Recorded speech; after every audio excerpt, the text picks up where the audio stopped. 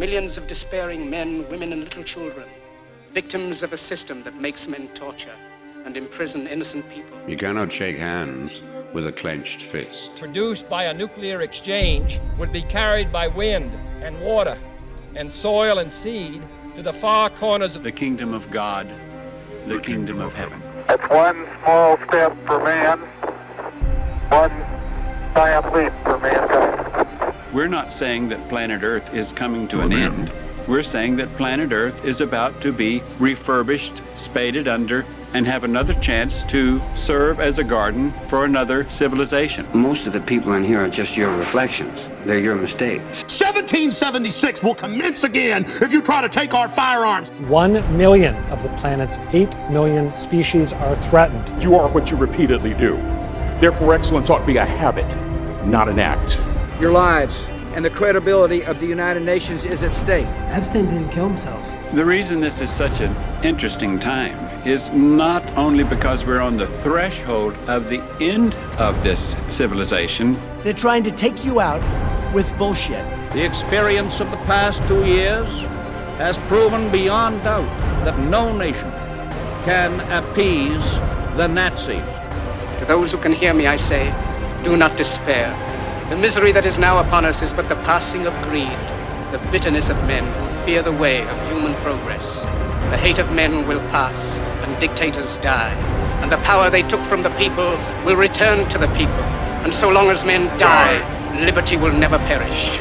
In the language of the US Department of Defense, these are unidentified aerial phenomena. Roswell's a very interesting place with a lot of people that would like to know what's going on. There is very compelling evidence that we may not be alone. This is the Garden of Doom. Welcome everyone into Garden of Doom, and this week we have a special guest, Christos Galanis, and he's coming to us from Edinburgh, Scotland. Greetings, Christos. Thanks for coming into the Garden of Doom. Greetings, Jeff. How you doing? I am doing very well. I'm going to take a couple moments just to first raise the volume on my speaker, so if everyone hears a ding, that's what that is. Secondly, I'm going to read Christos's bio so that you get some background on this very diverse individual. He's an interdisciplinary artist and human geographer. He spent the last 15 years tracking and making visible the various spells through which colonialism, human-supremacism, and In-Animism inhabit and inhibit relationships, both individually and culturally. In addition to his academic publishing, lecturing, and ethnographic fieldwork, he also brings years of experience teaching workshops on walking, play, performance, kink, and eco-sexuality. He's a practicing animist, and he's a graduate of the Stephen Jenkinson's Orphan Wisdom School, and is soon completing a PhD from the University of Edinburgh. I became acquainted with him through a group that follows or is fans or students of Tyson Yunkaporta. I hope I'm pronouncing that correctly.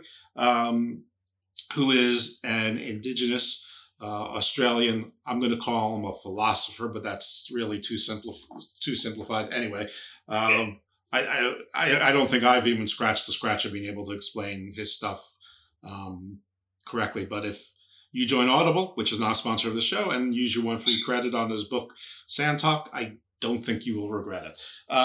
Anyway, so Christos, I think we're going to start with animism, but that could take us in a lot of different directions. So again, thank you for joining us, and lead away.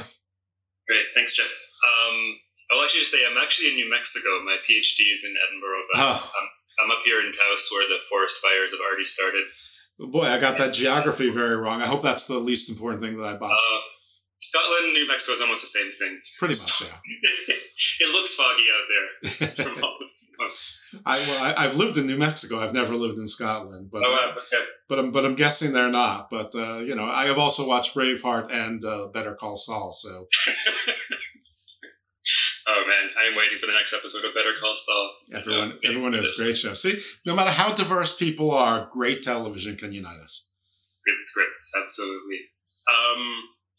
So Animism. So I know we connected through the group that I run on Facebook around Sand Talk, which, like, as you said, I've read it twice now. I lead a group on it, and there's just layers and layers and layers. And even then, the author Tyson makes it clear that he's only introducing like beginner level kind of like, children's kind of stuff, that he isn't even allowed to kind of get into the deeper traditions and rites within Aboriginal Australian culture. So it speaks a lot to just how different a viewpoint, like a worldview, it is. And so what I've been doing a lot through my academic research is almost trying to understand the history and the politics of animism in our culture, in Western modern culture, and then to almost be able to translate it and to kind of explain to people, like, this is kind of how things happen, and this is why we tend to see reality this way. And it's a very unique way of seeing reality. I call it In-Animism, because it's almost easier to look at In-Animism than to look at Animism, because pretty much all our ancestors throughout most of human history around the world would probably define something more or less as animists. That's true. So the question for me is almost like, so what the fuck happened that we're this outlier, right? Yeah. Well, let's back up for just a second, and then if you could briefly define, for the benefit of people who don't already know or maybe think they know and don't have the exact definition, what is animism sort of writ large? So I think at the most simple, animism is perceiving or proceeding as if all beings have personhood and agency. Everything from animals to plants to insects, but including, trees, plants, rivers, the weather, mountains, all these kinds of things. And that it's not, we get into theology at that point, but the idea that like all these things have the capacity for connection, for communication, and that because of that, we must proceed as if all these things have agency, and we have to negotiate resources and space and territory and power with them. Well, we've probably done a fairly bad job of that, I would say. But it's not the happiest history to look into. Yeah, especially if you consider, grass and sand as having, we literally step on it. I think for those who are still grappling with the definition, maybe think shamans, maybe think Druids, maybe think, if you're here in the Americas, First Nations, if you're Asian, the word anime came from animism, which I think literally means to give spirit to, or the spirit of. Tengri was an animist religion or philosophy that was, spread primarily, well, not primarily, but maybe a lot by the Mongols and the other sort of steppe tribes from Far East Asia into Europe, really. But a lot of the African original philosophies were animistic. So, it's really everywhere. And of course, Tyson's from Australia. So, the indigenous, sometimes called Aboriginal peoples there, a lot of animism there. So, again, everything is spirit. We've all been exposed to it, whether we know it or not. And I would say in some ways we've never left that worldview. We just don't consider it to be such. I would almost consider the economy or the stock market, we treat it as a living being that, we have all kinds of rituals, ceremonies, supplications too, right? We're always watching what the economy is doing, what the stock market's doing. It seems alive in many ways, right? It has its own agency and all this. And so it's a bit more of almost like, imagine it like as an inanimous veneer over top of what to me seems to be reality. And of course, all these cultures that you've mentioned would never call themselves animists. They would just say, this is just the way things are, right? So the term animism is quite loaded. Some people prefer to call what I'm involved with new animism to kind of make a break, because animism came in the 1800s when European anthropologists were trying to create like a linear evolution of human religion. And so at the very bottom of that, they would put animism or primitivism. And then, polytheism, and then of course monotheism, and eventually science. So this idea that like all humans progress from like the most kind of basic, simple, primitive religion to the peak of human religion, which would be science, right, and truth. Sure, the Matrix, God, science is right. The God now. And my problem with a lot of the idea that science or modern culture is this supreme system is that it can't account for most human beings' history and experiences, right? So all these cultures you're speaking of, it doesn't deal with them very well. It just kind of dismisses them or just prefers not to look and be like, oh, people changing into bears. That's, we're not going to deal with that. We're just going to measure and quantify things and declare that that's reality, right? Mm-hmm. So it's quite political, in terms of describing and explaining what experiences humans can or are allowed to have, or what experiences are legitimate, right? Sounds right. That's yeah. I mean, you sort of blew my mind with the whole stock market is a living, breathing thing, and we talked about the Constitution as being a living, breathing thing. I really thought you were going to go on a much simpler level. Is that a lot of the spirits became sort of like different gods, and some polytheisms were associated with the water, the streams, the trees, the this, and then sort of religion. Well, not religions, but Christianity put saints in charge of those things. But it is. I thought that's where you're going with. We never left it, but you skipped straight ahead to the Ghost in the Machine, or that you should. It comes up because I've actually the last couple of years I've been consulting a friend of mine who does day trading here in the States in the stock market, and I've been consulting him from an animist perspective because this is what he's doing, like wave pattern analysis and really looking at this as a living being, and he gets signals, he gets all kinds of things. And the more that he's been able to understand this thing as like a living entity, the better he's actually been doing. So there's a lot of different applications in terms of repatterning your understanding of reality. Remind me, we're going to stick a pin in this, and I'm asking you to help me remember this before we sign off. So please, wherever we are, leave enough time that you think you need to do this. But there's got to be some relationship between what you teach and research and study and cryptocurrency. Yeah, that's definitely. How do I put this? I have a quote. It's a bit long, but I can bring it up because I teach on animism, and I was curious. If you could do a Google search, what is animism? What comes up? And one of the most popular hits is actually a Christian missionary organization called Ethnos 360, and it's kind of disturbing and pretty amazing that this is what comes up. Okay. As a definition of animism. And this will get us deeper into when I say the politics. So it's a little bit long. It's okay. So this is a missionary group, seems to be pretty popular, pretty large, and their specialty is going after untouched tribes, basically. Like their bonus points are going after the last remaining tribal peoples that haven't been touched by Western culture or monotheism. So they are right now stomping in the Amazon, ruining things. So they're raising money and sending people out, to get these last remaining people. No offense to some of your viewers, but for me, there's a special place in hell for missionaries in terms of just going out and imposing your worldview. I don't care what it is, just the idea that you would go out and interfere with. Well, the irony is saying there's a special place in hell for them. Hell is almost okay. Never mind my rambling. So yes. No, it's ironic that for them they're doing this work to get to heaven. So it's a mess.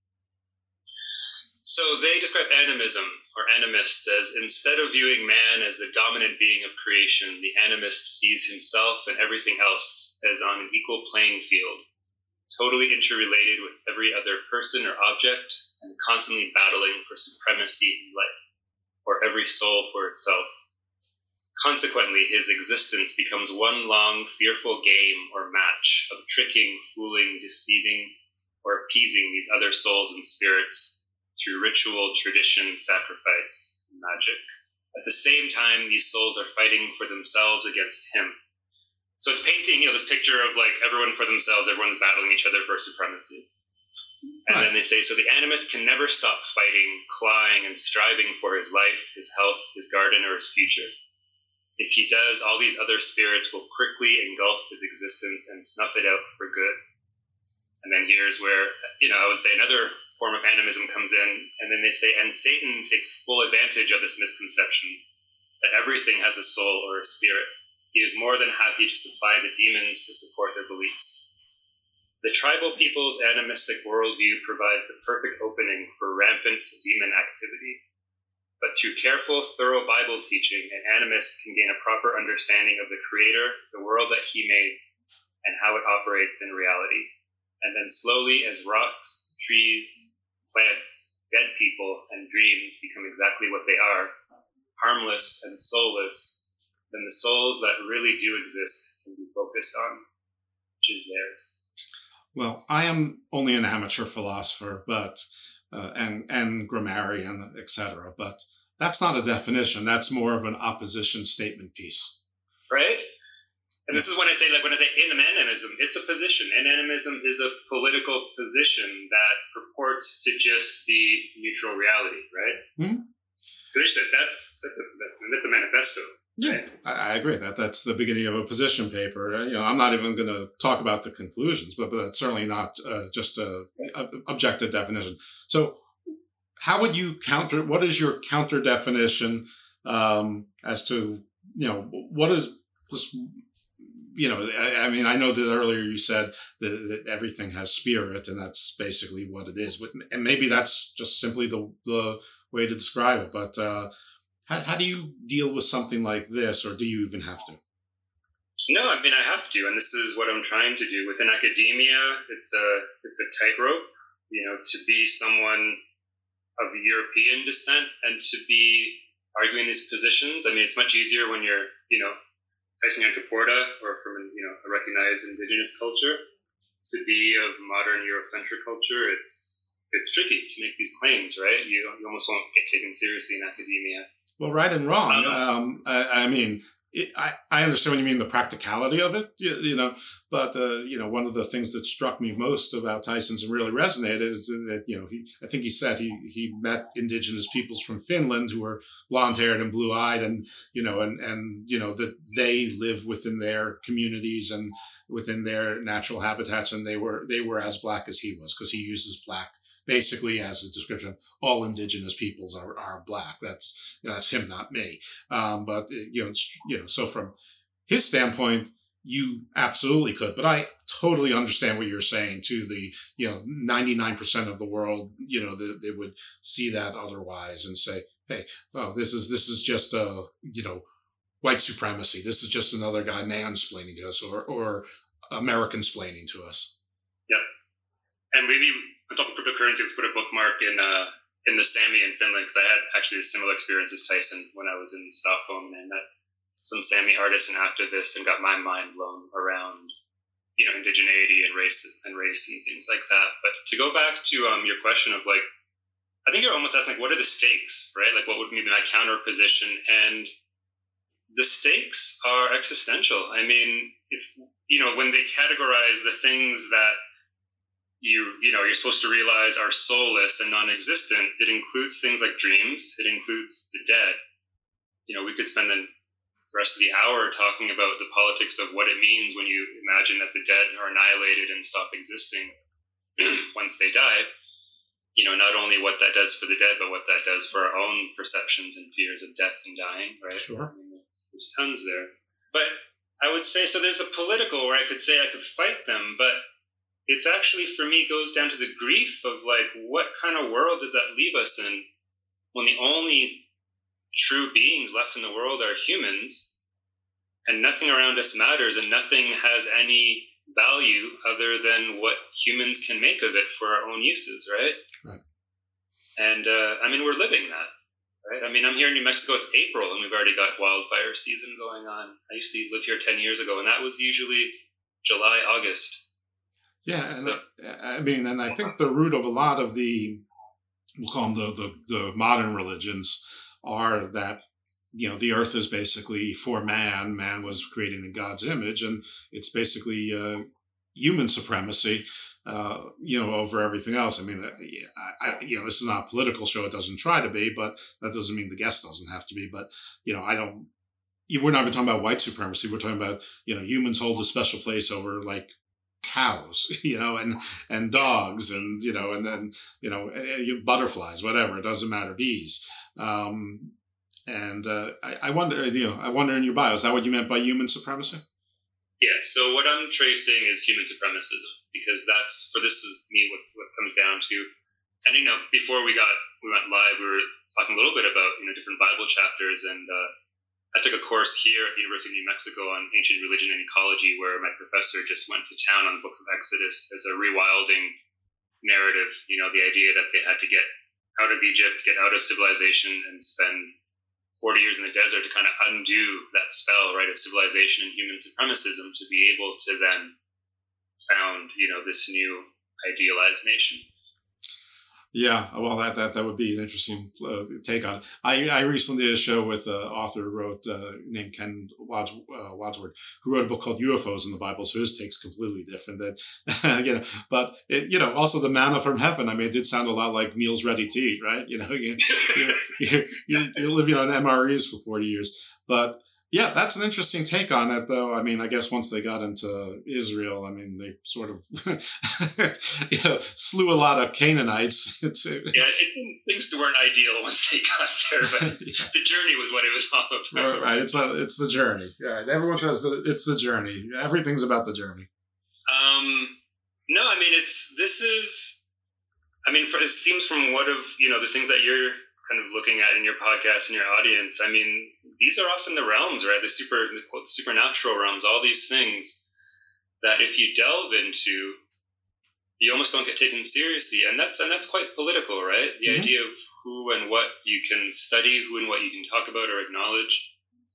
And, for those of us of European descent, at least, you're looking at thousands of years of terrorism in terms of, stamping out any last inkling of these kinds of ways. In my research in Scotland, I was looking at the ethnic cleansing of the Celtic populations there, and it's heartbreaking. There's accounts from the 1600s of communities trying to get to the sacred well that they would go on a pilgrimage to every year, and you literally have like soldiers, with clubs and things like that, barring their way and beating them back and not letting them get to their sacred wells.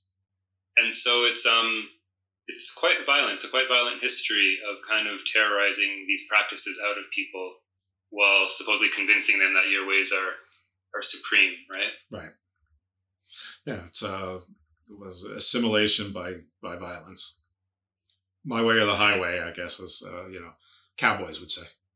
Yeah, and I think for me, in my bio, I mentioned that I use walking a lot. I use performance, play, kink, all these things.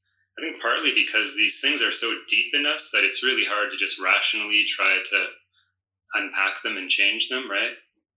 I'll give you an example. I was teaching an animism workshop in Totnes in Devon in England, which is already, pretty progressive kind of hippie town. And we were on the grounds of a really beautiful estate, Dartington Estate, these beautiful gardens. And I was sending the participants out to do an exercise where they had to go to a flower and out loud ask it permission to pluck it in order to then offer that flower to another being, like a tree or the river, so it's not even for yourself, but the key was you had to ask for permission out loud and try to, as much as you could, listen and see if you can get any kind of feeling, from this flower or that flower, that it was consenting, because a lot of it is practicing consent. And when I described this, I could tell some of the people already were really uncomfortable, right? Even though they're, again, hippie artists, for them, it's not that unusual. But I asked what's going on, and they were like, it would be really hard for me to, speak out loud to a flower when there's, strangers around, there's people around. And so we came up with a solution, which was that if you felt uncomfortable, you can hold your cell phone up to your ear and pretend you're talking on the phone to a human, so that when you're speaking to a flower, it almost gives you that cover so you don't look like a crazy person. And so people did that. But that's the layers that I'm really interested in, is that part in us in our bodies, that terror comes up, that discomfort of being seen doing these things, right? Even just because you think the idea of asking a flower for permission to pluck it is a quite beautiful gesture, right? Even if you don't imagine that there's anything there on the other end that's responding.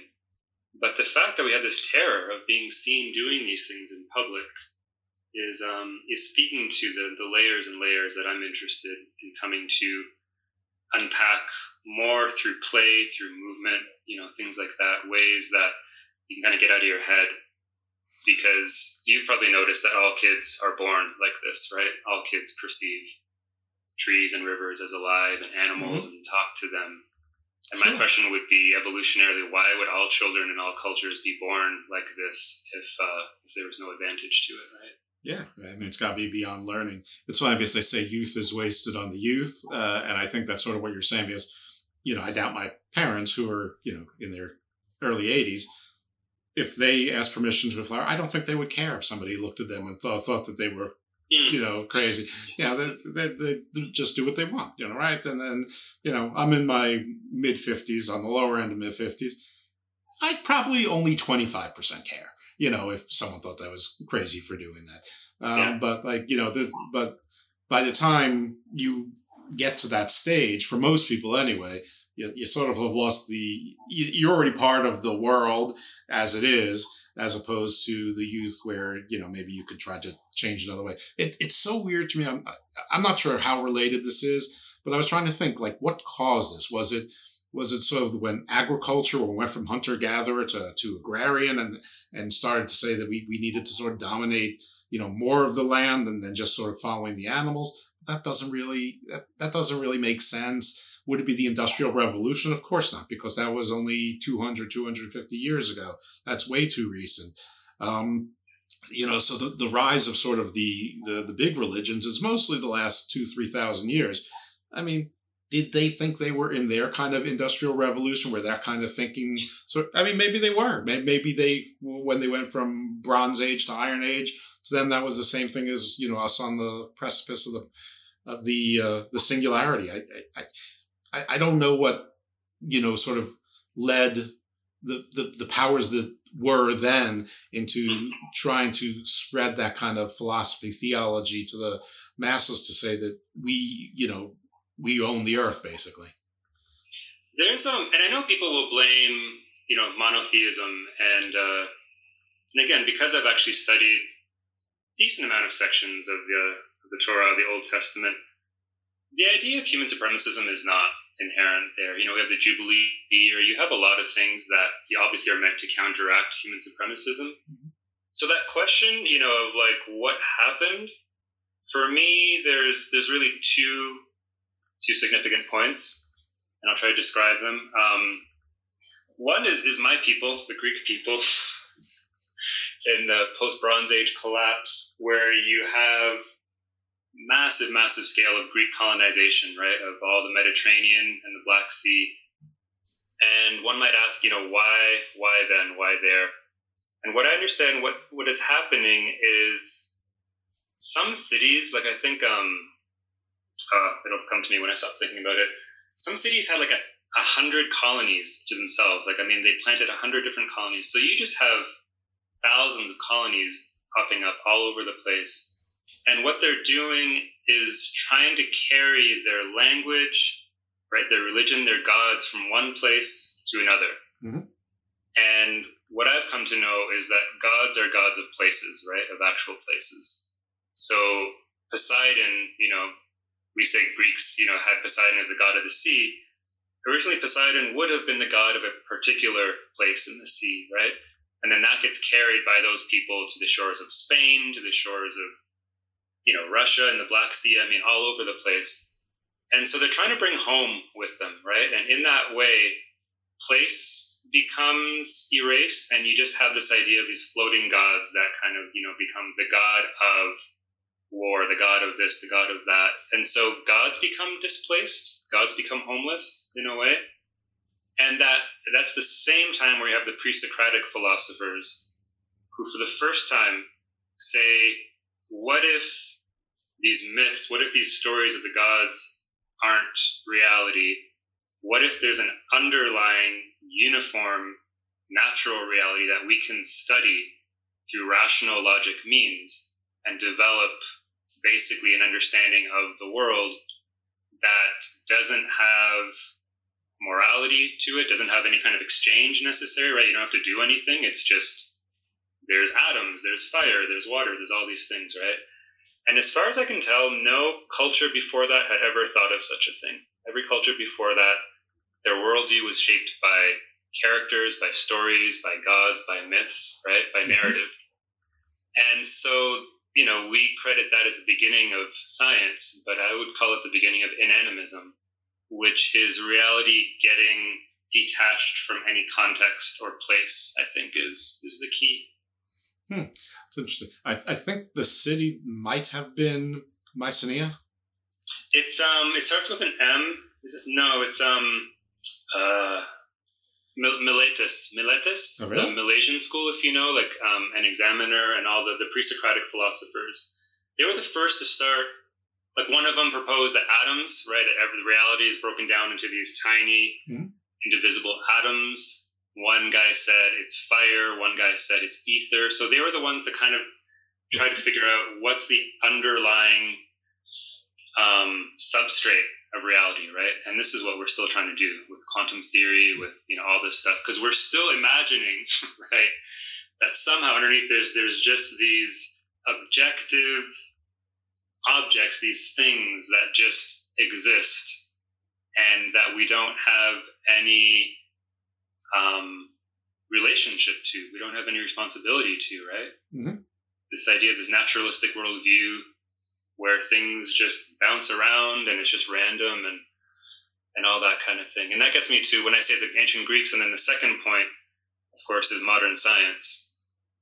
And looking at that, you know, in the 1600s especially, I can pull up another quote that I used quite a bit. Francis Bacon, he was the first scientist knighted, and he's alive in the early 1600s. This is the peak of the witch hunts in Europe, beginning of English colonization in the Americas. And what he was doing at the time was proposing an entirely different method of producing knowledge, what we would come to know as modern science. But you can read his text. It's amazing to actually read what he's imagining, because it's quite magnificent, it's quite magical. He imagines that there's a high priest council who basically rule on whether things are true or not, and that actually became what's it called in London, like the Academy of Sciences in London, like this, you know, these old white men who would meet and just present papers and discuss, you know, what was real and what was not. Right. Didn't they call it natural philosophy before they came up with the word science? It is that. Yep. Natural philosophers, right? And they're studying nature. So, and this ties into the animism, to the missionary quote, right? As you'll see in terms of human supremacism. So this is what he's laying out for a new system of science. He says, while humility gains us entrance to the study of nature, cruelty is the means by which we reach our end. Mere experience will take us only into nature's outer courts. To come to nature's inner chambers, we must tear it to pieces, constraining, vexing, dissecting, and torturing nature in order to force it to reveal the secret entrances to its treasure chambers. Only as merciless servants who bind and torture their master to learn the source of his power can we win from nature the knowledge of its hidden forces and operation. On the basis of this knowledge, we can then produce a line and race of inventions that may in some degree subdue and overcome the necessities and miseries of humanity. It's from 1620 in the Organon. I wonder if he's ahead of his time or behind his time. I wonder if this comes into play as to why certain sects, like why the Druids were so targeted, or why witches were. I mean, because witches, the religion of witch is not all, but generally is Wicca. And Wicca really is a animistic type of religion, theology, philosophy, as my primitive understanding of what the Druids were, sort of the same. Yeah. So I wonder if that's what made those two so particularly anathema. I mean, magic / the occult, animism, then on the other side of it, then equals bad, Satan, dark, it sort of became the progression of maybe even I mean, I think now even you say the occult and you think there's something bad and evil when the occult simply just means hidden. Well, isn't everything hidden? Wasn't the face of God hidden? Wasn't even the name of God supposed to be hidden? I mean, hidden isn't necessarily bad. I mean, the national security or secrets that are hidden. So I don't know. It's very successful PR, if nothing else. That's a good way of putting it. And yeah, Jeff, you're actually hitting right on the nail. There's what I'm understanding. So this is where things get. It's just fascinating. We're getting these histories. So what Francis Bacon, Newton, all these people, they were devout Christians, and what they believed they were doing. There's a really great book. I think it's called Adamic Knowledge. This goes back to the Bible. So they understood that because Adam and Eve had transgressed, that God took away all their knowledge and cast them out right into the wilderness, ignorant. And they considered Adam to be the first scientist because he got to name all the plants and animals. So that's what they see scientists as doing, right? They get to name everything. And so a 3-year-old. And, you have the fall of, the civilization, Rome, the Dark Ages, and now you have the Renaissance. And what they themselves understood that they were doing, and they write about it, that they were recovering Adamic knowledge, the knowledge that Adam lost. Mm-hmm.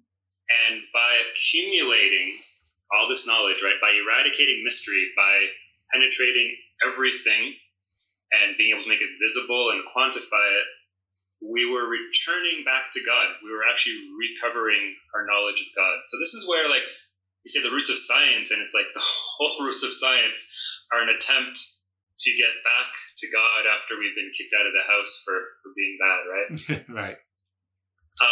Ironically, not eating candy. Right. I mean, ironically, eating the thing that's supposed to keep a doctor away, right? And so you talk about mystery, because I agree, there's something about this that there's an intolerance of mystery, right, of darkness. Like, you want everything to be light, to be in the light. And there's a great teacher, just recently passed away, Maladama Some from West Africa, from the Dagara people. And he translates our word mystery into his language as the thing that your knowledge cannot eat. That makes sense. Like this idea that mystery is this thing that your knowledge can't consume, sure. Right? And this is our culture. We can't tolerate that, right? We want to rationally know everything. We want to see everything. We have no tolerance for mystery or for shadow or for the unknown or for the occult, as he said. There's a fear there. Right. But this whole show is based on my fear of not being the smartest person in the room, which increasingly I realize that I won't be with my guests who are obviously smart. But yeah, it's my search to try to find things so that I can consume them and understand things, because it frustrates me. There's so many things I'm not aware of, whether they're fact, fiction, or somewhere in between. It doesn't matter. I just don't know what they are. And that we're kin, because I just love learning and reading everything I can about history and all these things. But what I love from this understanding, because you can say, horrible European people. But what I love is I have compassion, because underneath that is this desire to know God, to know the divine, right? To know something otherworldly, something beyond the mundane that fuels this curiosity, this inquiry. And going back to Bacon's quote, you can be disgusted by it, and he basically advocates for tearing nature apart. And again, this is the witch hunts where women and some men are literally being raped and tortured and torn apart and trying to find the sign of the devil on their bodies, right? There's interesting analogies. But at the end of it, he says that we'll take this knowledge and create inventions which will lessen the misery and suffering of humanity, right? So which is a noble cause. Sure. But we go back to that question of human supremacism again, where it's like, how much is enough, right? how much will we rape and pillage and destroy and take to lessen our own suffering? Because at the end of the day, we're going to die at some point anyways, right? We can't avoid that. Well, the answer seems to be that there's almost no bounds at this point, and I don't know. There seems to be a small bulwark on the fringes. I mean, as popular as anti-climate change is these days, I mean, the second gas goes to more than $4 an hour, that goes out the window with 70% of the people. Yeah, and it's interesting, this idea of you said boundaries, right, and limits, and this is why. By the way, I'm sorry, I don't mean to interrupt, but by the way, for the audience, I'm not disparaging anyone. I understand life's a struggle. A lot of people living check to check, or they're behind. Check to check is just to get close to keeping current. I'm not trying to bash anyone or diminish the economic realities, and I'm not sure of what a better system would be. I'm not that smart, but I do know that 200 or so years ago, the poverty rate in the world, as judged by Eurocentric measurements, was 90%, and now it's closer to 10%. So in some ways, there's progress, but I mean, at what cost? And the cost seems to be, well, everything else. And this, speaking of, current politics, I've found COVID fascinating for some of these reasons, human-supremacism, because especially maybe the first, year, it was amazing to see what people were willing to do and impose in order to avoid sickness and death, right? Like we shut down the entire world economy to save human lives. And we're still, I don't know how things are there. Things have pretty much opened up and are back to quote normal here. But it was amazing to watch that for some people, there was no limit to what was enough to save humans, right? Mm-hmm. And what became interesting to me was to see certain movements coming up. You can call them conspiracy theories. I'm actually not aligned so much on either side of it. But what was amazing that for a lot of people, like living or surviving wasn't the core value, right? People were willing to risk their lives to be able to go out and see friends or to go to a hockey game or all these things, and the idea of freedom. And it was amazing to see the politics of like, what's our most important value, right? Because for government and for health policy, it seemed that they assumed that everyone wanted to stay alive. Right. But it's like, at what cost, right? And so it's been an interesting kind of cultural negotiation as we try to figure out what do we most care about. And I've actually been heartened in some ways to see that a fair amount of people actually don't care about their own lives above everything else. And there's other things that they actually care more about. It's one day there will be amazing case studies into that and to try to figure it out. And there'll be a lot of wrong theories and interesting theories. And at some point someone will figure it out. But I don't know. I think and believe me, I'm no statistician, but I think it's just people who, until it directly affected them, they were probably more cavalier if they tended to be of a particular bent, and people who, there's a lot of people who are sort of naturally germophobic anyway. And then like most of us probably didn't feel too strongly one way or another. We just want to, get along and sort of adhere to our social contract, to just generally be polite. And if it's help, same reason to put on a seatbelt. We don't really want to, but, we sort of have all agreed we're going to do it for the betterment of all, and fine. Anyway, so yeah, but it certainly was interesting to see. And I don't know, I would be more heartened like you were if the reason was for something other than it wasn't like a Rage Against the Machine, fuck you, I won't do what you tell me. That seemed to be more like, if the government tells us to do it, it's about control. And my response to that is, yeah, the government does want control, but the control they want is for you basically to obey most laws, pay your taxes, and buy shit you don't need. That's really what governments want. They need revenue.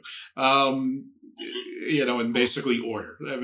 And keeping your houses and shutting down the economies does not benefit any government in the short term. But then again, the response to that was, well, this is not a short-term play. This is part of a long-term plan that's millennia old. So an economy being shut down for 2 or 5 years, that's nothing. That's not even the blink of an eye in this plan. Okay. Well, yeah. How do I answer that? I can't. And I think, for me, what's also frustrating, part of it is like it's framed as a zero-sum game, right? It's like it just becomes two-party system, like our side versus your side. We're gonna fight and we're gonna win. And the problem with humans is like, in order to survive every day, we need to kill things. We need to consume things. Like that's literally, everything we eat is a living being. That we're eating every piece of energy that we use to, heat or cool our homes, drive our cars is coming from life, right? Sure. Whether, ancient life that's become, fossil fuels or the carrot that you eat out of your garden, like we need to consume. Like that's everything does, everything eats, right? Mm-hmm. So the framing is not that humans are a cancer or humans are this horrible thing and we have to like stop living or stop consuming because, if we do, we die. Like there's not really much gray area there. It comes back to that, that question of like in consent and negotiation, which is that the same way, if you and I have a long time friendship, it might be unspoken, but there's going to be some kind of long-term balancing that we're going to be doing, right? Like I'm going to help you move to your new apartment. You're going to drive me to the airport at 5 a.m. when I have to catch that flight to be at, a loved one's bedside while they're dying. Like there's that exchange, right? And so all the things the Seinfeld episode with Keith Hernandez. It's like, so all these things that, monotheists or scientists consider to be primitive and all these dances and costumes and all this stuff, what they don't get is that the main, almost like technology or the main gift that humans have to give is beauty, is creativity, right? Is expression, song, dance, ritual, all these things. So that when you take something, whether, it's apples from your apple tree, you give something back, some kind of offering, that can be a song, something like that. And so to me, that is animism from a practical standpoint, right? The idea that you maintain relationships just as you and I would maintain a friendship, just as you and, a partner would maintain a friendship. Because it's a shitty friendship if one person's only taking and the other person's only giving, right? Absolutely. And this is what we're doing. And so the thing is, right, if we're, let's say, here where water is everything, we're taking water. If we simply see water as this Newtonian physical, billiard ball atom just kind of rolling down from the Colorado Rockies, and we just take whatever we want, rather than being like, this is life, this is literally our fucking life that's coming to us from the mountains every day that we're drinking and is in our food. How do you give back? How do you reciprocate, right? How would you maintain a friendship if this was a friend? So that would be all the seasonal festivals, right? We just had Beltane here yesterday in Taos, a big celebration, which is, the beginning of spring, all these things. And so all these ceremonies, all these rituals, all of this was part of a system of mutual feeding, mutual nourishment. And on top of it, it's really fucking fun. It's really fun to come together with your friends and your family and dress up and put on costumes and, learn dances and songs from your elders that have been going on for thousands of years. And it gives meaning and purpose. And so that when your end of days do come, which they will, at some point, you even see that as an exchange, right? Because you've been given all this life and you're dying and your body going back to the earth is now feeding other things as well. So you're part of this perpetual system, so that question of like almost how do I counter the missionary perspective that humans are alone and supreme? It's like, why would humans ever want to be supreme? Why would you not want to be part of everything and, be enmeshed in everything that's ever been and ever will be?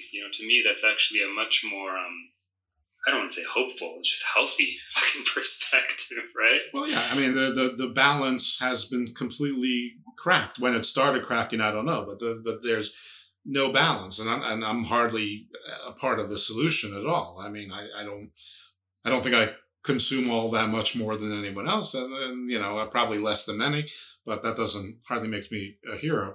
But if I listen, if I want to put it trite without the underlying thought being trite in the real story of our recent history. And by recent, I'll say 5,000 years, humans equal Ultron from the MCU. I mean, we're basically playing the role. So if you thought Thanos was a bad guy or a good guy, 50% ain't far enough. We're going full Ultron on the Earth. I don't know how to reverse it. I don't know how to find balance. I don't know how you do that with going towards 8 billion people. I'm not sure. I don't think, sending people to Mars and Ganymede and Eros and rinse and repeat is really a solution. I'm not sure. Let's get a little bit less philosophical, perhaps, or maybe just as philosophical. And I don't know if you know the answer to these questions, but as you were talking and as we're trying to tie sort of the more monotheistic religions, I'm wondering if there is some tie to animism that survives. So, like, the fox and the coyote always seems to be like the trickster animal. Is there something in animism that led to that belief that pervades? And just as a spoiler, I'm going to the snake next. So, Well, let me go back to what I described, going back to ancient Greece and the colonization, right, of trying to bring gods and transplant them all over the place. I would have to ask, what context, right? What's the situation? What culture, what place are we talking about fox and coyote? That's okay. Well, let's say North America, First Nation. This is interesting because you're right. Because in Tyson's, he talks about emu sort of almost as the agent of chaos, and turtle was in another context, and echidna was I don't know, almost like I don't know. I obviously I need to do this again, but I know what you're saying. And it's like in most cultures, it would seem, and again, I haven't studied all cultures. I'm sure there's exceptions, but there seems to be some kind of trickster character, right? Something that kind of comes in and fucks things up and is always trying to kind of, what's that motion? Cause like there's like the chaos of but like almost sort of good natured ish, like the fox, like coyote, and but with inherent evil is like the snake. So I'm curious. So I know that it's almost there's a fad around trickster, and everyone talks about trickster, and for my podcast a couple of years ago, I interviewed a friend and elder. She's Diné, her Navajo, Pat McCabe. She's right here in New Mexico. And I was asking about trickster in her cosmology, in her people's cosmology, the Diné. Because trickster in their cosmology is dark. I mean, it's a dark figure. And what trickster does, it's interesting. Trickster is limited in that he cannot intervene in our world directly. He can't change anything. All he can do is deceive us and tell us lies. And those lies are always about creating division between us, right? So that's all he can do. All he can do is just tell us lies. And then it's up to us when we act on those lies and create divisions through all the isms and all these kinds of things. So that's the role of trickster. But then I asked Pat, I was like, why is trickster doing this? Like, what's trickster's motivation? Why, that's a pretty shitty thing to be doing all the time, right? Right.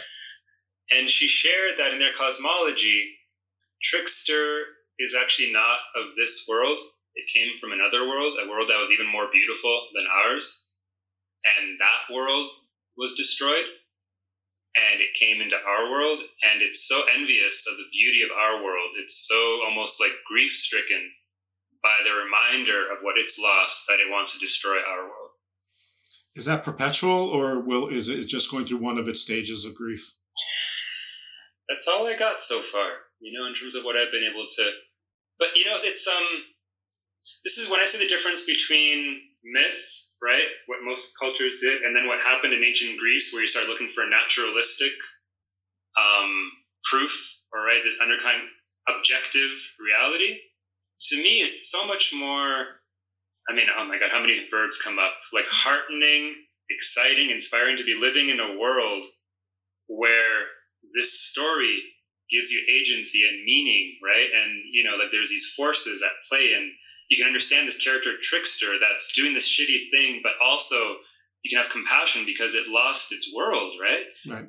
But again, there's that homelessness. Like there's something about displacement.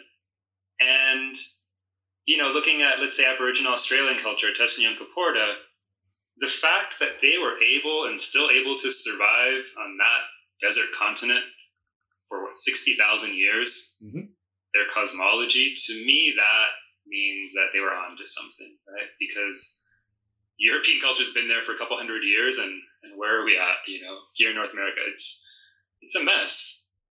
And so but shifting to, if we want to call them myths or narrative understandings of reality and cosmology, where everything has meaning, everything has purpose and relationship,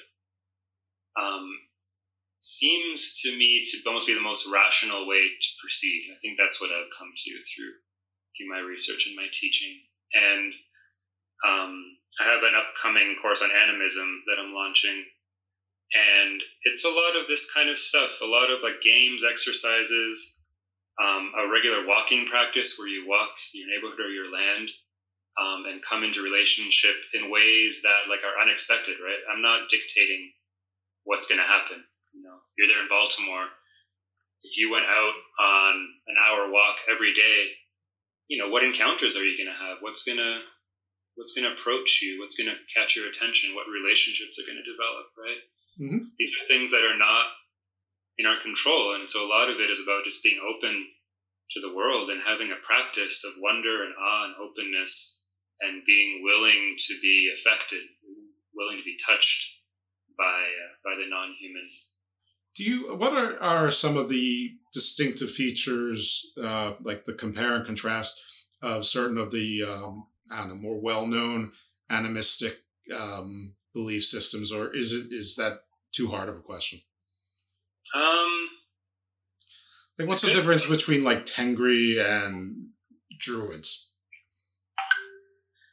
I think it's a good question. I mean, the similarity, I think, is that it's the perception that they're going to call them gods or beings or all these spirits that are part of reality, right? But what's amazing is, like, when I say, like, local and specific, I was speaking to an Algonquin elder up in Ontario when I was there, which is where I'm from, and he was describing how the Algonquin, when you enter into, I think it's a Sundance ceremony, you enter, let's say, clockwise. Whereas south in upstate New York, I imagine for the Mohawk, you enter counterclockwise. And so they can attend each other's ceremonies, right? But he won't dance in their thing because for him, the way it's prescribed is to do this dance clockwise. And so when you say, like, to compare, I would say what it comes down to is almost like, what are the protocols and ceremonies that are given by that place or by that land, right? Mm-hmm. Because, the shores of the Great Lakes are going to give different protocols and ceremonies and songs than, the mesas of the high desert of New Mexico, for example. And so I would say if you looked at these cultures, which I haven't studied in detail, what you'll probably find is that they resonate with the land, what is needed there, right? If there's mountains, it's probably going to be a lot about mountain worship. If there's a lot of rivers, it'll be about river worship. And so you're basically interacting with what is, and this is why when people talk about, being pagan or Wicca or, trying, because a lot of this has been a revival of mostly Celtic traditions. These are from, Germany and England and all these things. And to try to transplant them into the deserts of New Mexico, I get the intention and certainly, try as opposed to not trying. But it's also important to connect with what's actually here and what the land here needs, right? Right. Like, it just doesn't, it wouldn't make sense to do like a spring Celtic ceremony in Australia in the fall. Like, it's just, there's no point, right? Right. The gray wolf, you can't just change it into the coyote. You can't just change the bear into the mountain lion. You can't change the evergreens into the trees that are more native to New Mexico, though I guess in the mountains maybe it gets similar. And it changes, right, Jeff? Because the trees that are there in Maryland probably changed over the last 100 years. And even what Native Americans there were doing has probably changed among them and probably needs to change going forward, right? Like it's all these things is changing, and it always has to be in relationship. And I would say that's what's most important, right? We talked about Japan before we got on about anime, and there's an interesting theory about Japan, which is that they were never really colonized. Mm-hmm. It's one of the few places in the world that wasn't colonized by European powers. And because of that, because they had the underlying Shinto, like animism tradition, they were able to keep their worldview and take, from our culture what was useful for them. And this is why you have such an amazing, weird culture where, the anime and all this stuff, everything is just so alive and weird. But for them, that's still their reality, right? Mountains and rivers still have spirits. All these things have spirits. And yet they can, be designing computers and flying airplanes and all these kinds of things. So it's just part of their normal. Yeah, I haven't made my way far enough east there. Not on purpose. It's just it just seems to be it's progressing more methodically, but there's not a method to it. It's just the way. It's just random. How are you doing on time? Where are we at? Let's do like 3 or 4 minutes, just transition. If there's anything else we want to touch upon. Well, let's get to those pins. Sammy, I think you said Sammyism and cryptocurrency. I didn't want to skip the pins, but you're gonna have to come back again, and we're gonna have to hit on some more specifics. But this is fun. Good. This was like the meta. I get there's here in the States, identity politics is kind of what's been the name of the game now for a while, and I was in Stockholm in Sweden for a conference, and while there was a group of Sami. And so Sami are the indigenous nomadic reindeer hunters of northern Finland, Norway, Sweden. And they presented a video, and in that video, it was quite depressing. They were describing the crisis in their youth, who are, massive levels of suicide, self-cutting, substance abuse, depression, all these kinds of things. And coming from Canada, where I'm originally from, I was like, wow, this is describing Native American culture. Like, these are the exact same issues. And yet, these are like whitey white European Scandinavian people who don't look any different from anyone else, here in their country. How, what's going on here? So after the presentation, I went up to the two women, the Sami artists, and I was like, look, I'm sorry if this sounds really ignorant, but how does anyone know that you're Sami? Because you guys just look Swedish, like Swedish people. And they were like, yeah, there's some things, like our hair usually a little bit darker, our last names are of a certain type, and we wear a lot of silver jewelry to ward off evil spirits. People can kind of tell. They're like, but no, walking on the street, you won't be able to tell, but people know, you can tell the difference. And so for me, that was a big wake-up moment where I realized that, we call racism is not only about, melanin skin levels and physiology, that you can have the exact same issues with people that look as white as anyone in Europe. And so that's why I was interested in looking at the relationships, right? Because they're nomadic reindeer hunters. They need huge swaths of land. Government doesn't like people moving around all the time, right? They like you to get a nice mortgage and stay put and die there. So it really brought up this question of identity and indigeneity and animism, because they're animists and they're white. And so for me, that gives me hope that you don't necessarily have to be born into a Native American tribal lineage to be able to start practicing animism, right? Because what actually matters is the relationship with the place, with the land. You obviously want to be respectful and not appropriate, things that are not freely given to you. And also, it's hard for me. I mean, my people were colonized by, monotheism 2,000 years ago. It's ground zero for Christianity in Greece. Can I recover, the traditions from 2,000 years ago? I mean, probably not likely. And it's great if I can. But I think what's most important is to proceed and to have these kinds of relationships with places. And so I get really frustrated with the kind of racializing of indigeneity or animism, and this idea that people of European descent don't belong anywhere and don't have any practices or traditions through which to connect to place. Yeah, I mean, look, everybody's from someplace. You know, and I think if you look enough in history that there's very few places that haven't been colonized or oppressed or ravaged at some point in time. Some are certainly worse than others, and some are obviously more recent than others, which often seems to be the you know, sort of the end all and the be all of some discussions. Anyway, that's not fun at all. What about cryptocurrency, our other pin? Because I want to be respectful of your time. Yeah, no worries. Cryptocurrency, I'm fascinated by it. I actually got into it at a good time last year and did fairly well, so maybe I'm biased. But it's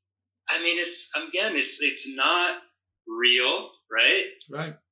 And yet, I mean, fuck, what's the impact of money on our lives, right? Like, I mean, I can't even tell you how much I lost yesterday. There was a big drop yesterday. I mean, money's not really real either, except that all the governments agree that it basically is and adheres to some sort of standard within some acceptable, you know, margin of error, you know, based on the translations. And so I don't know, like, it seems to me that there's certain people that have better relationships to money than other people, right? You can call them lucky, but some people it's just, you know, the same way some people connect with horses really intensely, some people connect with money really intensely, right? There's a quality of relationship there. You're giving the spiritual, so Warren Buffett is a very spiritual man in his own way. Is he? I don't know. Seems to be good with money, or at least the stock markets. Well, what is money? Money to me it's relationships and agreements, right? People call it energy, but I'm like, energy, like, it's agreements, right? It's relationships. The whole premise of cryptocurrency, right, is to take the most central relationship of money, which is, how would you call it? Like backing it up, like that, making it legitimate, right? That it's backed by something, and making that a supposedly random, you know, computerized process that nobody controls. But somebody built it, this blockchain. Right? As if that's the answer. What's a blockchain? Don't worry about it. It's a blockchain. Blockchain's blockchain. Right? And yet, like, there are physical servers somewhere, you know, sucking a lot of energy up and, you know, a lot of coal power, which was living beings. And so I'm like, cryptocurrency is the bodies of dead organisms from millions of years ago that's recirculating and becoming new things, right? Yes. I mean, it's well, and if you believe that everything is energy, which, I mean, an agreement is just a positive energies, you know, shaking each other's metaphysical hands. We're all stardust. So, I mean, when people say this isn't natural, how can something be unnatural and exist? We took natural things and mixed them together. So, you know, you can I wouldn't say it's unnatural, but it is. I'm almost, again, we're talking about limits and boundaries earlier. Mm-hmm. I'm like, what happens when we take the decomposed, you know, bodies of plants from tens of millions of years ago, rip them out of the depths of the earth, burn them and spew them up into the air? I'm not saying it's unnatural, but it's a huge shift in balance of energy and material, right, and bodies. And as you can tell, things aren't going well from a certain perspective. Yeah, no, I'd say it's all part of a closed system. You can't. It's not bad. I'm not going to say, you know, because like this is possible. But if we care about life continuing on this planet, then how do we balance it? And that's, you know, that's the thing that I'm grappling with, is like, we need to kill, we need to consume to be alive. Life is wonderful. We all would prefer to, you know, to stay alive for as long as we can in general. And yet, how do we pay back? How do we be in consent? How do we be in reciprocity? Yeah, those are, I mean, I think that's sort of what sustainability is trying to accept. Yes, we need to kill to survive, and we're entitled to survive too. But how do you do that with the least adverse impact, you know, on the environment? But you and I aren't going to answer this now. Permaculture, we did an episode on permaculture. The show, I think the episode 46 was called Garden of Hope, and that permaculture seems to be a pretty viable solution, you know, at least towards that. You know, it still accepts the premise that the earth is man's domain, but, you know, sometimes you can't fight City Hall. You know, maybe others will or should or could. But I thank you for your time. I hope you will come back and we can explore, maybe some more, we can look at Japanese animism and maybe other parts, or sort of do some comparative and delve into the philosophy again. As you can tell, I can be distracted easily and follow any squirrel you give me. No, it's good. I was just thinking of Marie Kondo, that show where she cleaned people's homes, and we could go into that because it's I was like, wow, animism on primetime TV. This is fascinating, that people are opening up. Do you know that show? I don't. I'm sorry. She comes into rich white people's homes. It's a Japanese woman, and she helps them kind of organize all their belongings. But Marie Kondo, it's fascinating because she's an animist, and she's actually, you can call it feng shui, but she's actually kind of finding out what the house needs. She communicates with the house, which spaces feel good, which spaces don't, what things need to be moved. It's Oh yeah, I'm going to do a show on feng shui at some point. My fiance La Sicaria does feng shui, and she does it in here. So every now and then she's moving bowls of water around and buying things that are in pairs and putting them in different orientations during different seasons. And that's animism, I would say, right? I mean, yeah, absolutely. I call her a shaman. I call her my own shaman. Sometimes I call her a bruja. It's all the same. But I call her but she's famous for being La Sicaria, which is just my little joke. Totally not a joke. It's real. La Sicaria, what does that translate as? Well, Sicario is a hitman for the cartels. Sicaria would be the feminized version of that. Okay, I don't know that. La Sicaria, the hit woman. So my private security, my private everything. She's also the editor of the show. But Jeff, can I just say, if anyone wants to get in touch with me, please, yes, absolutely. Facebook's the most consistent. Just Christos Galanis. You can find me on Facebook, and then my website should be up in the next week or two, christosgalanis.com, and I'll be launching an animism course, and I also do one-on-one consulting work with people from an animist perspective, things like that.